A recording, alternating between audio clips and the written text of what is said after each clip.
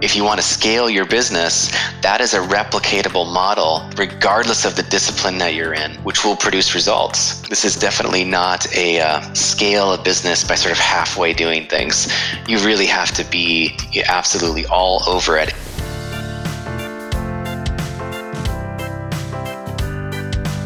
Welcome to the Resilient Recruiter Podcast. This is your host, Mark Whitby, and I'm excited to be joined by Joel Slenning. Joel is the president of Innova People, which is a healthcare and IT staffing agency based in Portland, Oregon. Prior to that, Joel founded, built, and sold Icon Medical Network, which is a national locum tenens provider. Joel's recruiting career actually started in 1999. He's consistently ranked as one of the top producing recruiters in the country. He's an award-winning billing manager. And in addition to being a big biller, he's a tech investor and a startup advisor. Welcome, Joel. Thanks for being here. Thanks, Mark. Yeah, appreciate it. Fantastic. So our mutual friend, Jordan Rayboy, calls you a badass. Why do you think he said that? That's funny. I think, Jordan and I go way back. I think we met in 2003 okay. At a pace setter, and we were both part of the MRI network. And we went back and forth for years, trading places of number one and number two or number three spot in the MRI network. And I think he uses that phrase affectionately, referring to our competition days back in the MRI network. Got it. All right. No, that makes sense. So listen, by the way, this is completely unrelated to what we have planned to talk about today. But when I checked out your LinkedIn profile, I noticed you're an investor in a tech company in Halifax, Nova Scotia, which is where I'm originally from. How did you, based in Portland, end up backing a tech company in the Maritimes in Canada? Yeah, well, I don't know if you know this, but there is a pretty great little tech startup scene in Halifax. And a family member of mine, I spent 6 years in Canada, in Vancouver, British Columbia, during my junior and high school years. My family relocated there. And then, a family member got involved in this tech startup and made the pitch. It was just very intriguing. And I had spent a good portion of the last decade plus actually helping local startups, IT startups in the Portland area scale through staff, talent acquisition. Mm-hmm. And I got on board, and it's been a wonderful experience. I'm an advisor, and it's potentially leading me to another opportunity as well, to get involved in another startup. Cool. Oh, that's awesome. Well, listen, that's exactly what I wanted to talk to you about today. There's so many things we could cover, but what I'm particularly interested in is your journey as going from a recruiter to then a firm, the founder of a firm, but also then being able to scale that, which is something that not many owners are able to do successfully, is to go beyond being a producer or perhaps a billing manager with a small team, and to be able to replace their own revenue in the business and get to the point where they can actually step away from the day-to-day to the extent that someone could actually acquire it, that it's not just, the business doesn't rely on them. So could you take me through that journey? Like you started Icon, I think was it about 10 years ago? Yeah. So it was 2009. Okay. Got it. It started, on my own, by myself. Awesome. And so timing wise, like that was round about the time of the last big recession. What inspired you to say, I'm going to start my own recruiting firm? Yeah. Well, I had helped build an MRI office up to pretty scalable, pretty reasonable size. And I had built a model on which to operate. And literally, I started this in 2003, and it was the philosophy was to take people's talents as recruiters, or in the MRI language, an account executive, and surround them with tools to make their job easier, and basically make sure that we were utilizing really what they were good at, which was deal making or rain making, however you want to put it, most of the time. So that was where where that's what they were doing on a regular basis. And I was able to take that from a solo desk of recruiting pharmacists, inpatient pharmacists, and take that desk to the $1 million level, and then replicate that in different disciplines, that same model, different disciplines in healthcare, and ended up with 35 plus employees and a pretty healthy perm placement business in healthcare. So 2008 came, and healthcare was impacted immensely because of the immense job loss and the things that happen. And yeah, for some reason I had this crazy notion that I needed to go out off of my own in the worst market possible.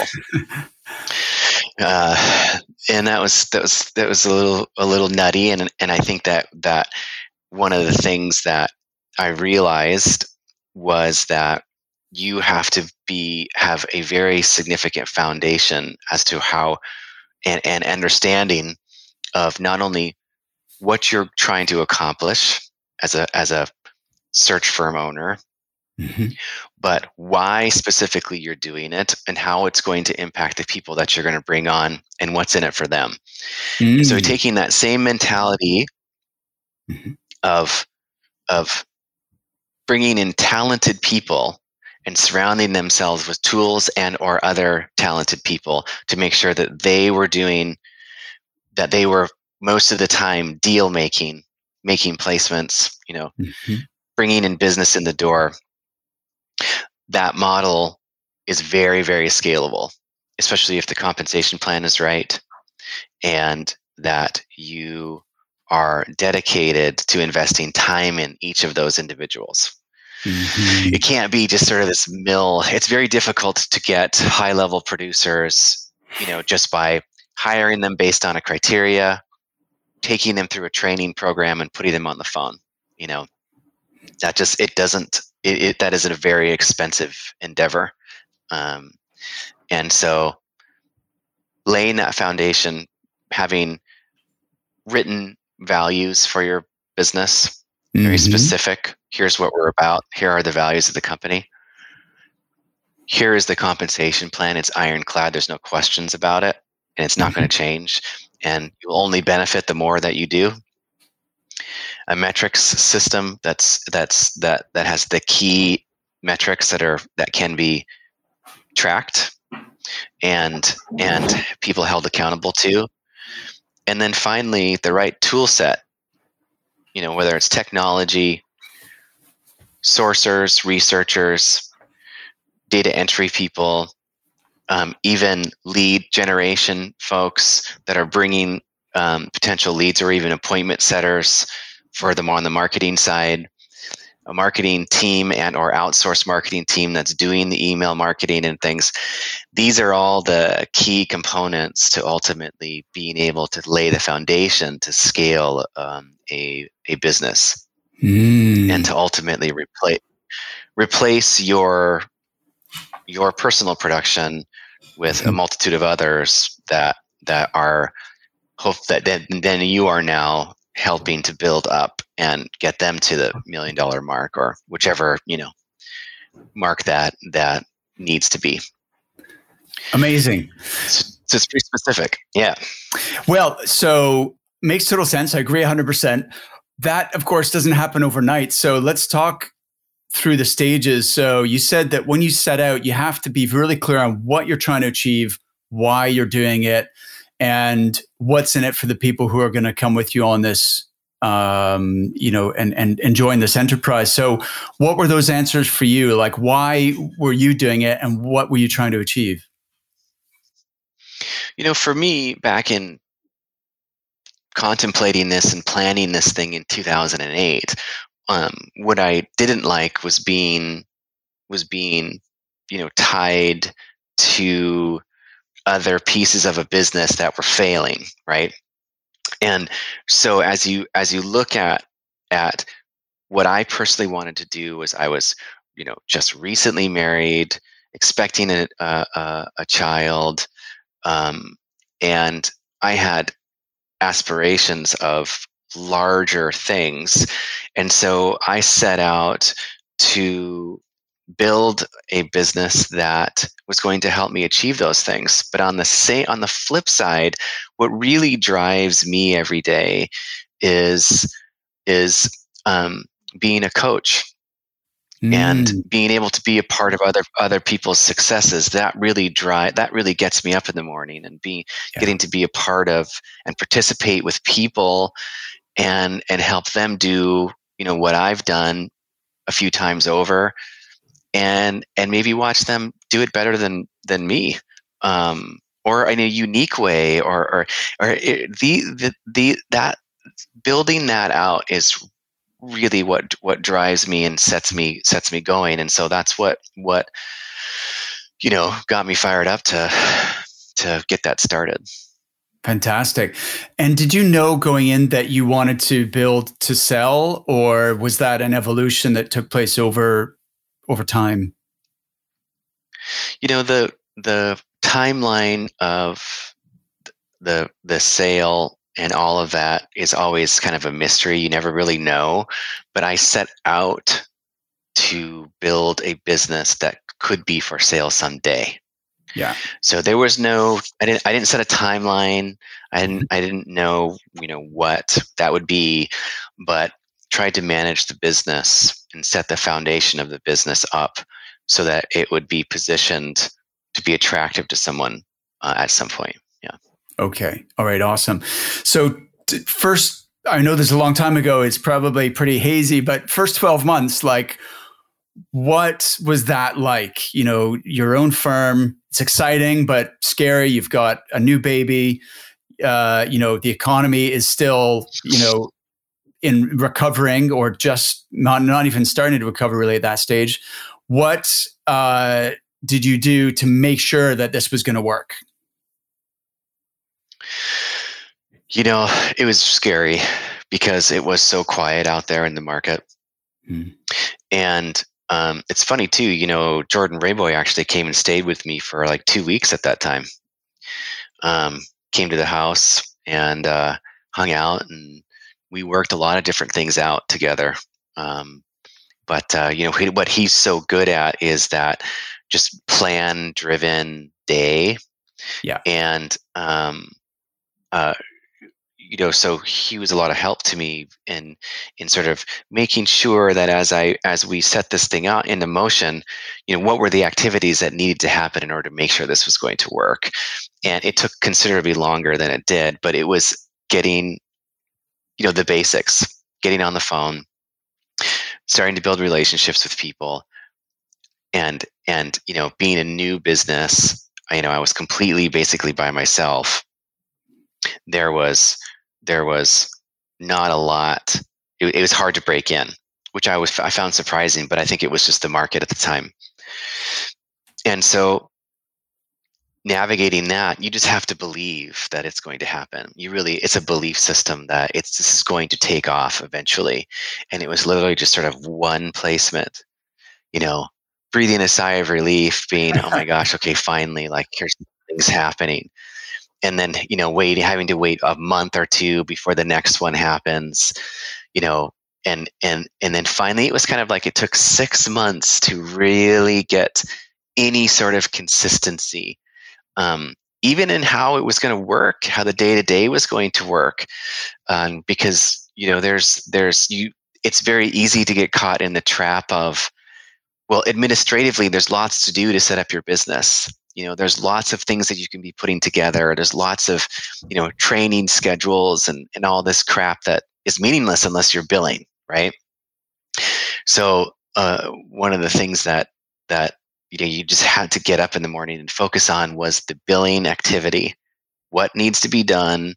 today in order to ensure placements are going to happen tomorrow. And then in the evening, that was your opportunity to work on the business. And you have to be willing to do that. Unless you've got an investor or you want to put, $500,000, $1 million aside to cover the probably 2 to 3 years of production that's going to be required by you. So, that's where that focus has to be. And that's not easy. Especially in 2009. It was not easy. Yeah. So when you're in a firm, you do, and especially as you've described your previous setup, a lot of support systems in place to allow you to focus on just doing deals, right? And then when you go out on your own, all of a sudden you're doing everything yourself, and it can be very distracting and also frustrating to figure out, how can I concentrate on the revenue generation stuff, but all these other things still need to happen. Were you like a one-person show to begin with, or did you have a team pretty quickly? How did that work out? So I started off completely by myself with no one. And then about 6 to 8 months in, I think, was the first partner to come on and to start selling in an individual desk way. Mm-hmm. And then about 3 months after that is when we brought on 2 more like account executive types. But I had, within 3 months, I had hired a recruiter in India and was using that as a resource to build lists and source. Even back then, it wasn't super efficient, but it was efficient enough to try to limit the amount of time that I was spending building that stuff and sort of mining and sourcing, because that is just not an activity that really I should be working on. I should be marketing a candidate or speaking to candidates directly. Absolutely. So I spent the couple hundred dollars a month to make sure that activity was happening every single day. Awesome. In my coaching group, we encourage our members to definitely, get virtual assistants or even a team of virtual assistants as a way of freeing up your focus to concentrate on revenue generating stuff. So most of our VAs are based in the Philippines. My VA, Rachel, who you've exchanged emails with, is Filipino. And it's a great, either a way of getting support while you build up the cash reserves in order to hire your own employees, or if you are a solo operator, it's a way of achieving more than one person, increasing your capacity.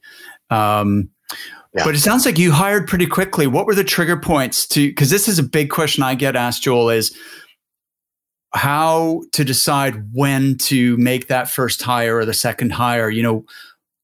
What is the criteria to say, now we're ready, let's pull the trigger?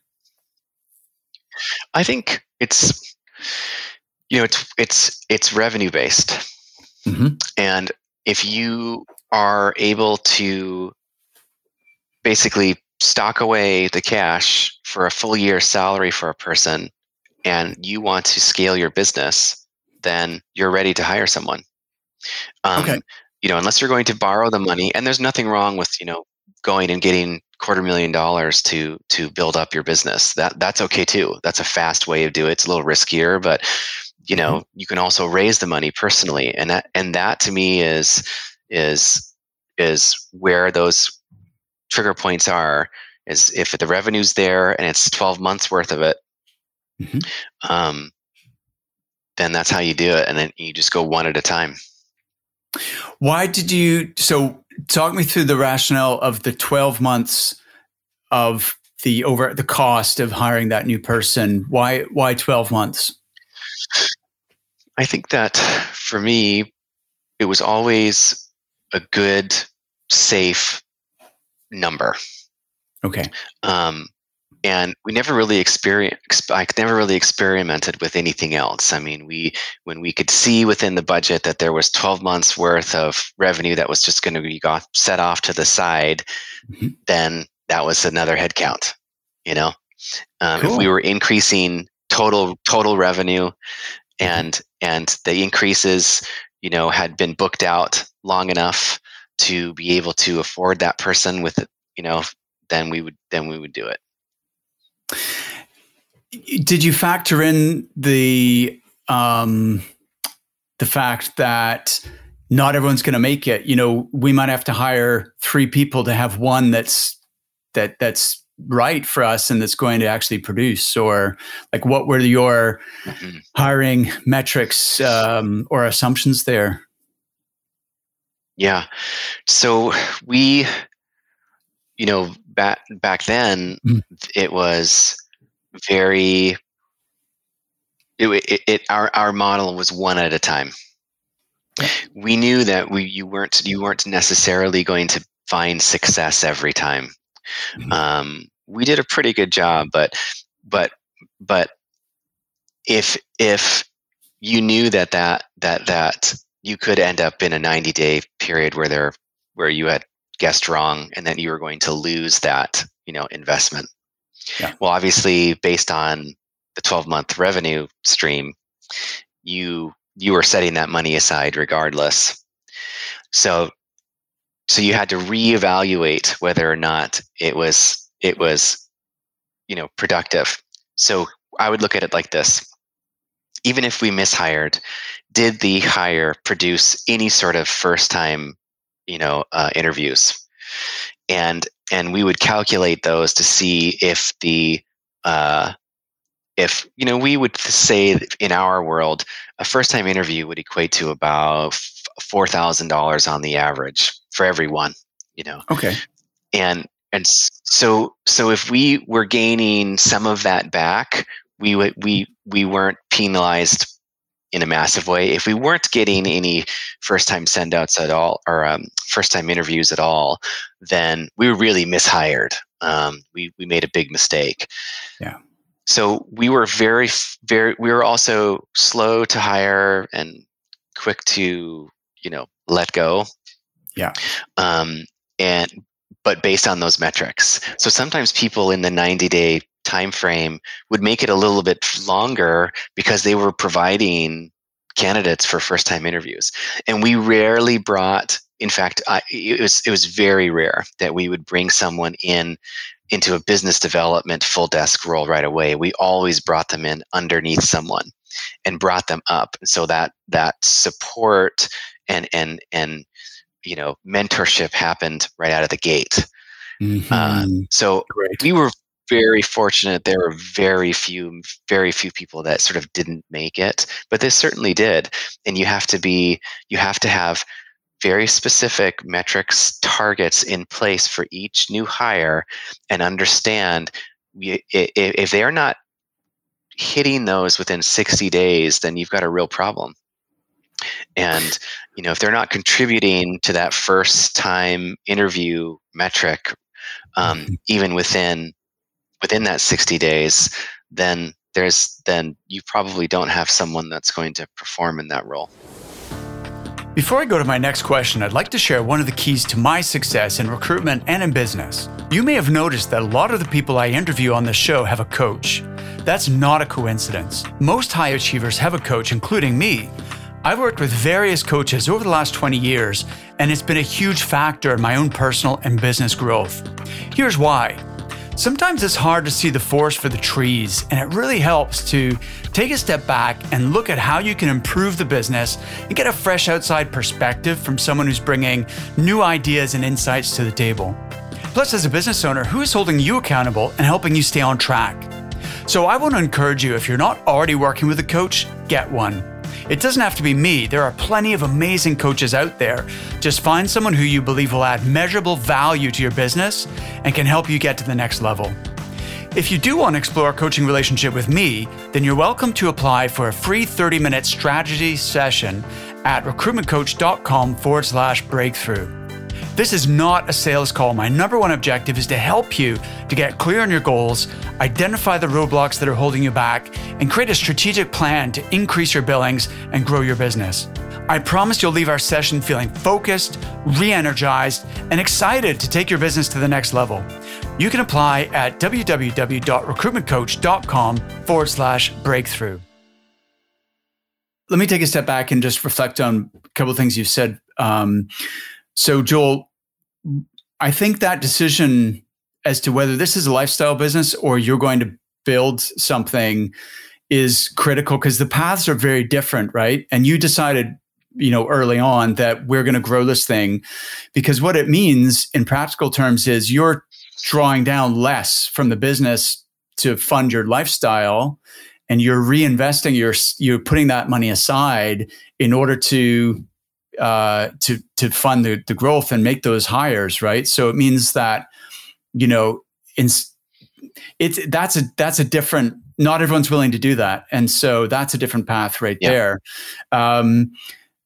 Now these metrics you talk about are important. I'd like to double click on that because what I've noticed is that some owners who do have the ambition, they do think that they want to scale, but they either make some bad hiring decisions early on, which suck all their capital that they had set aside. And the double whammy there is time as well, right? Because if you give too much time to your new hire to the detriment of your own production and they don't work out, now you've got a double whammy effect where your overall revenue is down and your costs are up. And then that can be so frustrating that people kind of just give up and go, do you know what? Not worth the hassle. I'm just going to be a solo guy and not worry about it. Make a good income. So how did you set things up to, number one, make sure that this person was going to be right for you guys? And then number two, what were the metrics that allowed you to know that someone was doing was on the right track? Mm-hmm. Yeah. Early on, we totally screwed it up, 10 times over. This was when I was hiring people, I thought that you could sort of do it, teach these people how to do it and then just sort of set them and go and say, here you go. And then, and within a year or so of seeing moderate to no success doing that, completely just got rid of it and said, this is ridiculous. How can you measure the contribution of someone who's quote unquote not making placements?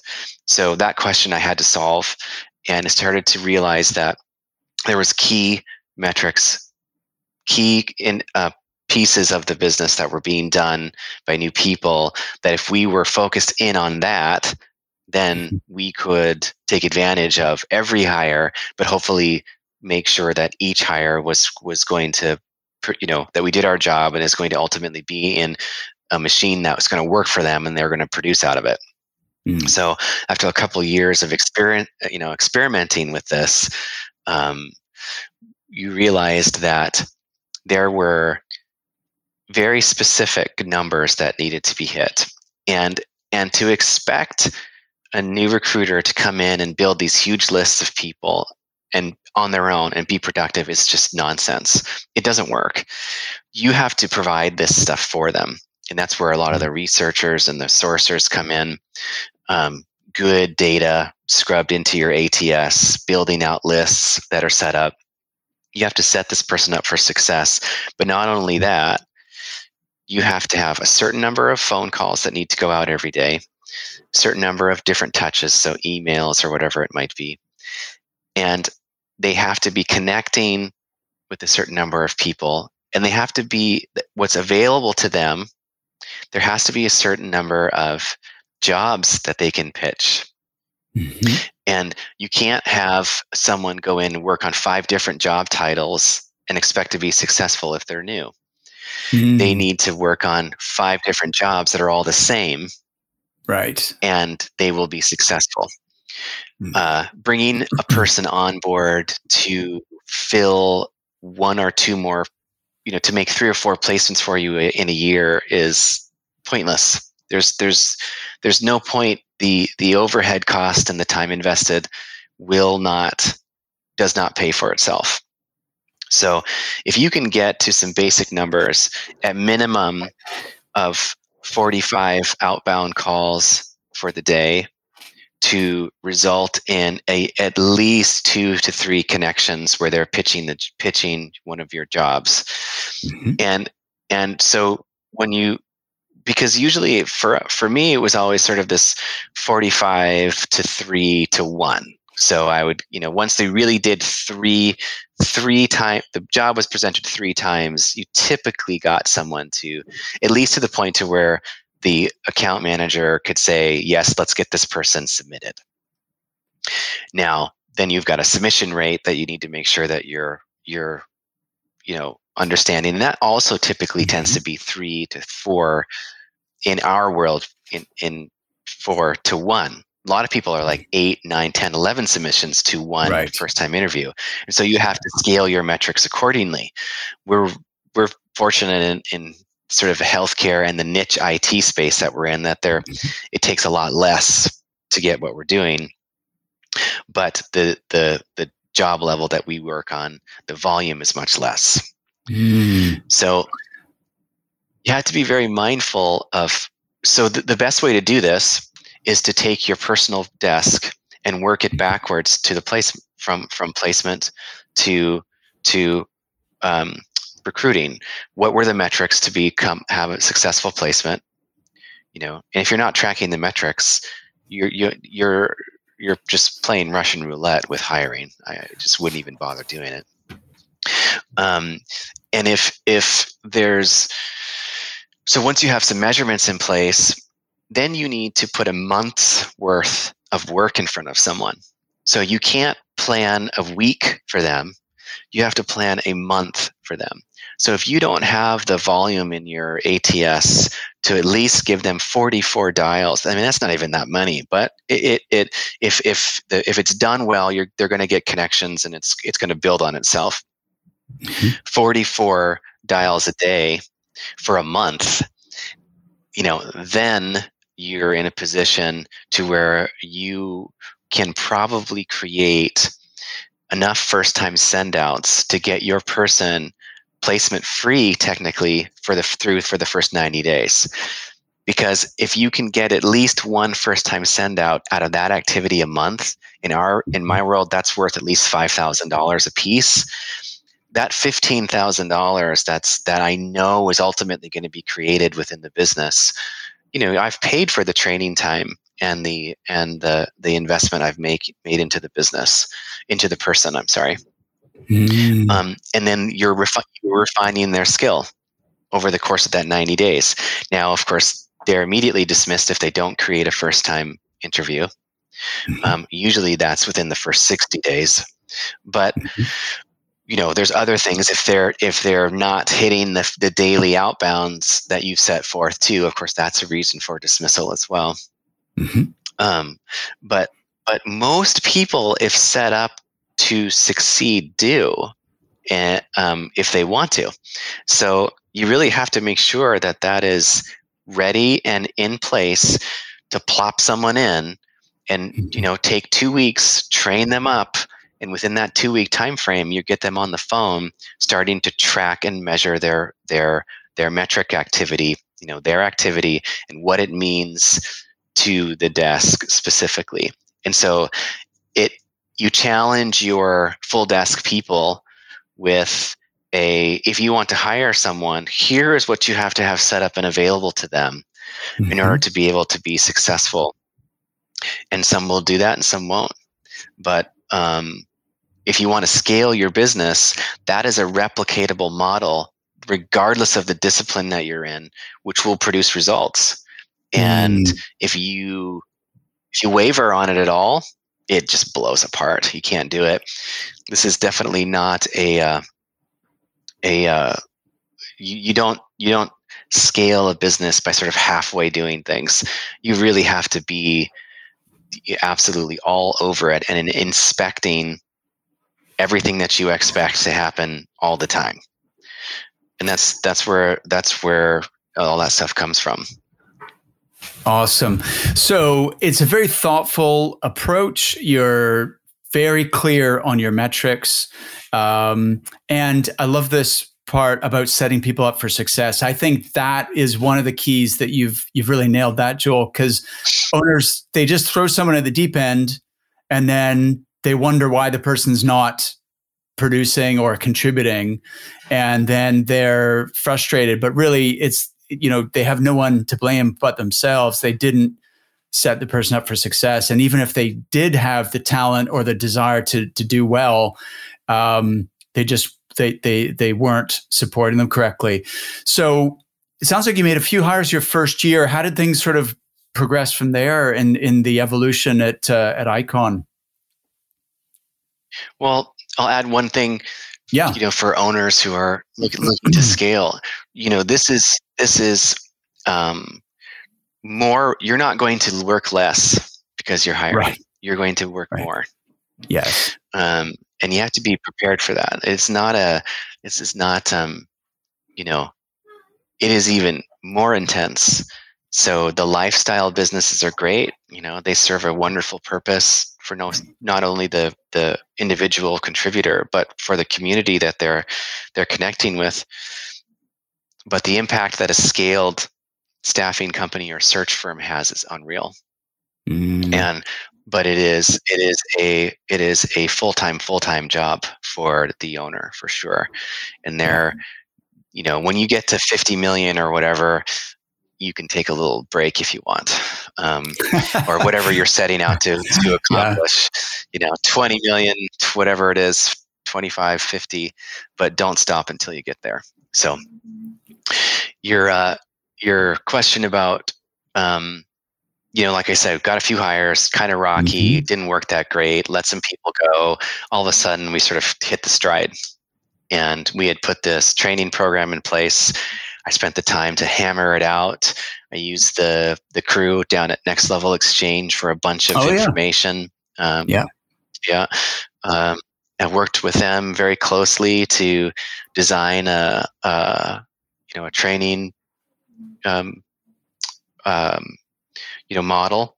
They were very involved in the first 2 weeks, and then we would just every day we were on, what did you get done? How do you measure it? We would do this thing too that worked really, really effectively, and we would have new employees make 10 phone calls and just track on piece of paper to evaluate what happened every 10. And then I would sit down with them and we'd go through it, and sometimes they would connect with someone and they would have some positive things to say. And they'd say, oh, the next 10 phone calls were all voicemails, right? Or a couple of numbers weren't correct or whatever it is. It's trying to make everyone very conscious of what their effort was producing, and then trying to refine the activity. The activity itself or the model of the activity doesn't need to change, but what you're doing with it can sometimes be changed. And I think that also that as we coached through that in a much more detailed way, that really elevated the level of people. And we brought some seasoned folks into the business that I worked with very closely that, immediately contributed because they knew what they were doing. They bought into what we were doing and they replicated it. And so we just started to take off as a business. I mean, it was incredible what we were capable of doing just in the first couple of years. Wow.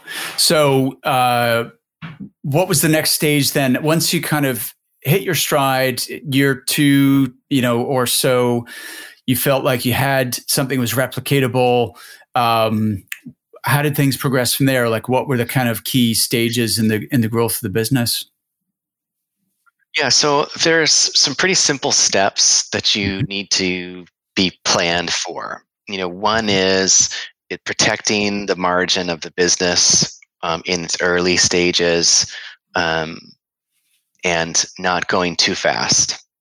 We did that, and then I think we made a mistake later on in where we had hit such large numbers and we were doing such intense margin that we got ahead of ourselves. But in the early stages, there's a trigger point to where if you truly want to scale, I'm not talking about having $1 million search business or $2 million. Right. I mean, those are great. This is like 20 million plus. That you personally need to be off a desk, and or you need to be prepared to hire an operations manager of the business. It's one or the other. Yeah. You either are no longer going to be a producer. So if you are the key producer and relationship person, then that's not a wise decision to get yourself off of a desk. Mm-hmm. You need to be looking at hiring an operations manager.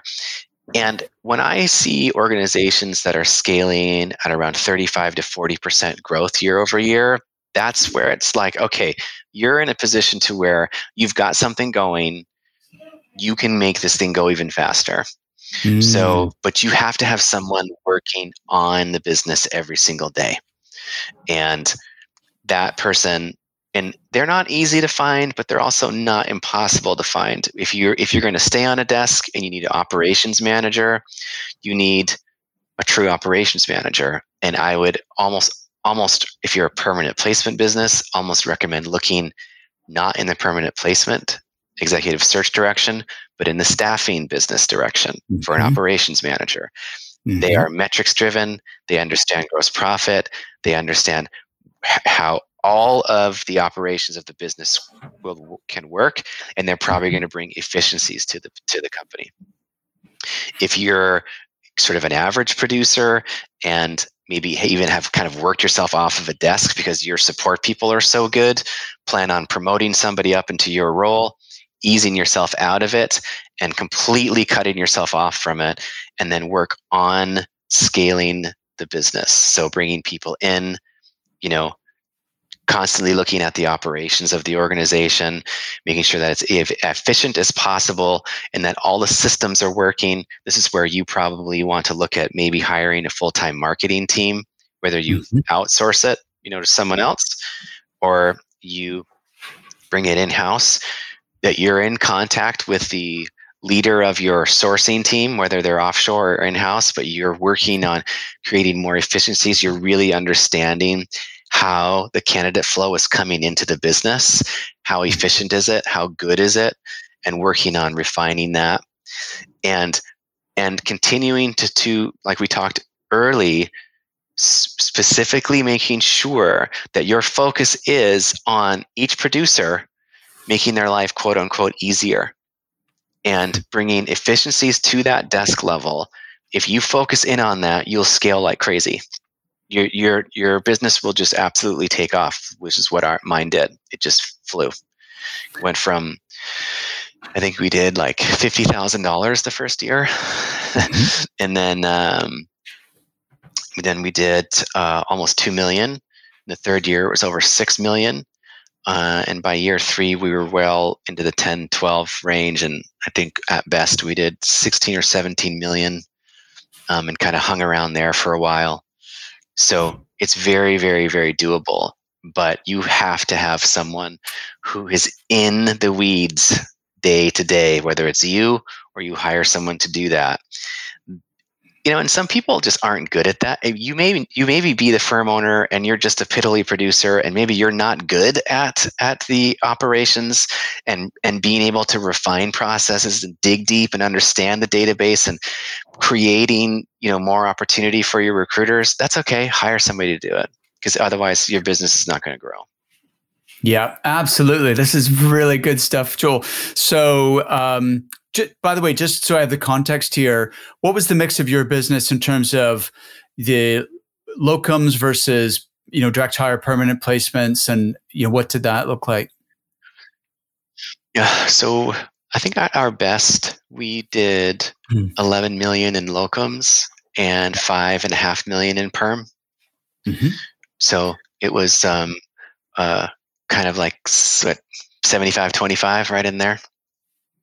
Do you think it's easier to scale rapidly when you have that the recurring revenue from the contract side of the business, because then you've got visibility of future earnings and cash flow, so you can be a little more confident or a little more aggressive in hiring? Yeah, yes and no. I would say yes, and that makes it much, the exposure is so much more fluid and solid. Like, you understand you're billing every week, and if you're billing or $250,000 a week, then you know where you stand. Even if you're doing $30,000 a week, like, here's the revenue, here's what my gross profit is. Ultimately, I'm working out my margin. I know what's happening. But I also think that and this isn't always perfect, but I'm a believer in it. If you're tracking your first time interviews very, very closely, and can based on the desk and average fee for that particular desk, you can predict revenue based on first time interviews. And we did that forever. And we weren't 100% accurate with it, but we understood that if you're cooking and you're getting people out and they're interviewing, you're going to be making consistent placements. And you can sort of set a value on each of those first time send outs and understand, have some predictability to a desk. So it's there. But to your point, yes, it is a little tougher. So Joel, when you reach the kind of the pinnacle in terms of revenue, what was the sort of number of people you had in the business, the sort of structure, and what were the key roles that you had to either develop someone into or bring in from the outside to free you up so you could completely step away from the business and have something that wasn't all about Joel Slenning? So about 4 years in, it became very apparent that we desperately needed someone working full time in the organization. This is when you need like a controller, you need a operations manager, you need all of it, and I was, quote unquote, one of the top producers for the business, but I had replaced myself through developing other business units, other desks. Yeah. And so I sort of passed my desk off to someone else, to a certain extent, but really got into acting as a CEO of business, and brought in a CFO, not full time, but brought in a controller, and made sure we were brought up an operations manager, and started to really, like I said, about 4 years in, start to structure the company to again scale again. And you have to have all of those processes in place and how data is going to work. And I built out a marketing team in-house, and yeah, it was probably the best decision that I've ever made in business, was to bring marketing in-house and hire, full-time. We ended up with 4 people on that team at our peak. And they were responsible for 65% of new business coming in the door. Wow. And that's how efficient they were. Amazing. And yeah, it is amazing. But they have, they were mostly out of, I can't remember. I think most of them were from the University of Oregon, but they had, gotten degrees in marketing, and it has a lot to do with social media and all of that. And they brought all that to the table. And especially my first hire, Shannon, was just absolutely brilliant at it. And we would go to market with all your standard social media stuff and email marketing campaigns and all that stuff. We were doing it constantly. And it went from being very little to being the number one business development tool for the whole company. Do you know what? I would love to talk to you again, Joel, because I feel like that in itself could be a really interesting topic to explore further. And I'm just, I've only just discovered that towards the end of our call. So I'd love to hear more about that sometime. But you developed yourself and stepped up into the true CEO role. You had a leadership team in place to run operations, finance, marketing. So you really professionalized everything. And I think that is the key. There is a firm I worked with over here in Europe who the 3 founders were able to scale and grow to about 140 people with offices in 4 countries. And at every stage, they replaced themselves. So they started out billing. They replaced themselves with billers. Then they were the sales managers, and then they, billing managers effectively. Then they replaced themselves in that role by, again, constantly coaching. You mentioned that that's another topic we haven't really delved into is the coaching aspect. They coach people to upskill them so they could become managers.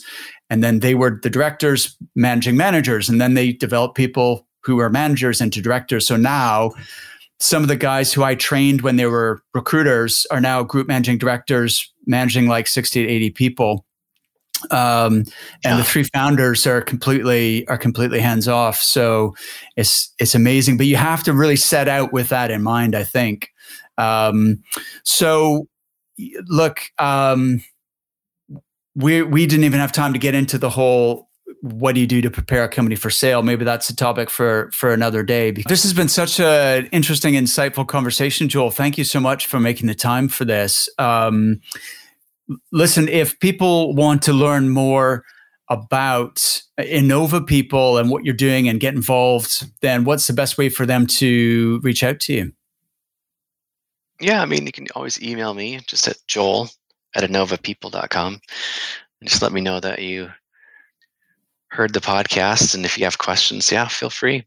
And, innovapeople.com website too. Yeah.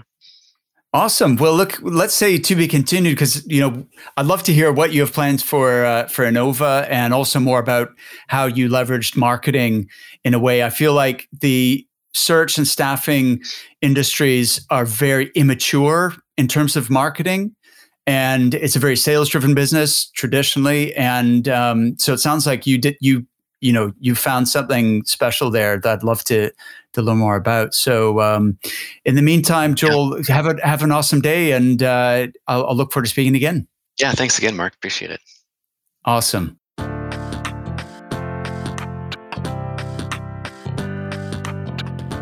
Thank you for listening. Just before you go, let me ask you one question. Who in your network would make a great guest on the Resilient Recruiter podcast? I'm always on the lookout for interesting people to interview. Recruitment entrepreneurs who embody the ethos of the Resilient Recruiter. If you're a regular listener, you'll know the kind of person I'm looking for. Ordinary men and women who've achieved extraordinary things. Specifically, I'm looking for someone with a great story to tell, someone who's overcome adversity in pursuit of their goals, and who's open to sharing their own mistakes and learning experiences with our listeners. In the words of previous guests John Coxon and Alex Elliott, I'm looking for someone with humble confidence. They could be a top producing solo or independent recruiter, or the owner of a fast growing firm. Maybe that person is you. Or maybe it's someone you know. Send me your recommendations, mark@recruitmentcoach.com, or feel free to nominate yourself. And if you think you meet the criteria I've just outlined, I'd love to hear from you. Once again, it's mark@recruitmentcoach.com. Remember to hit subscribe, and I'll see you next time.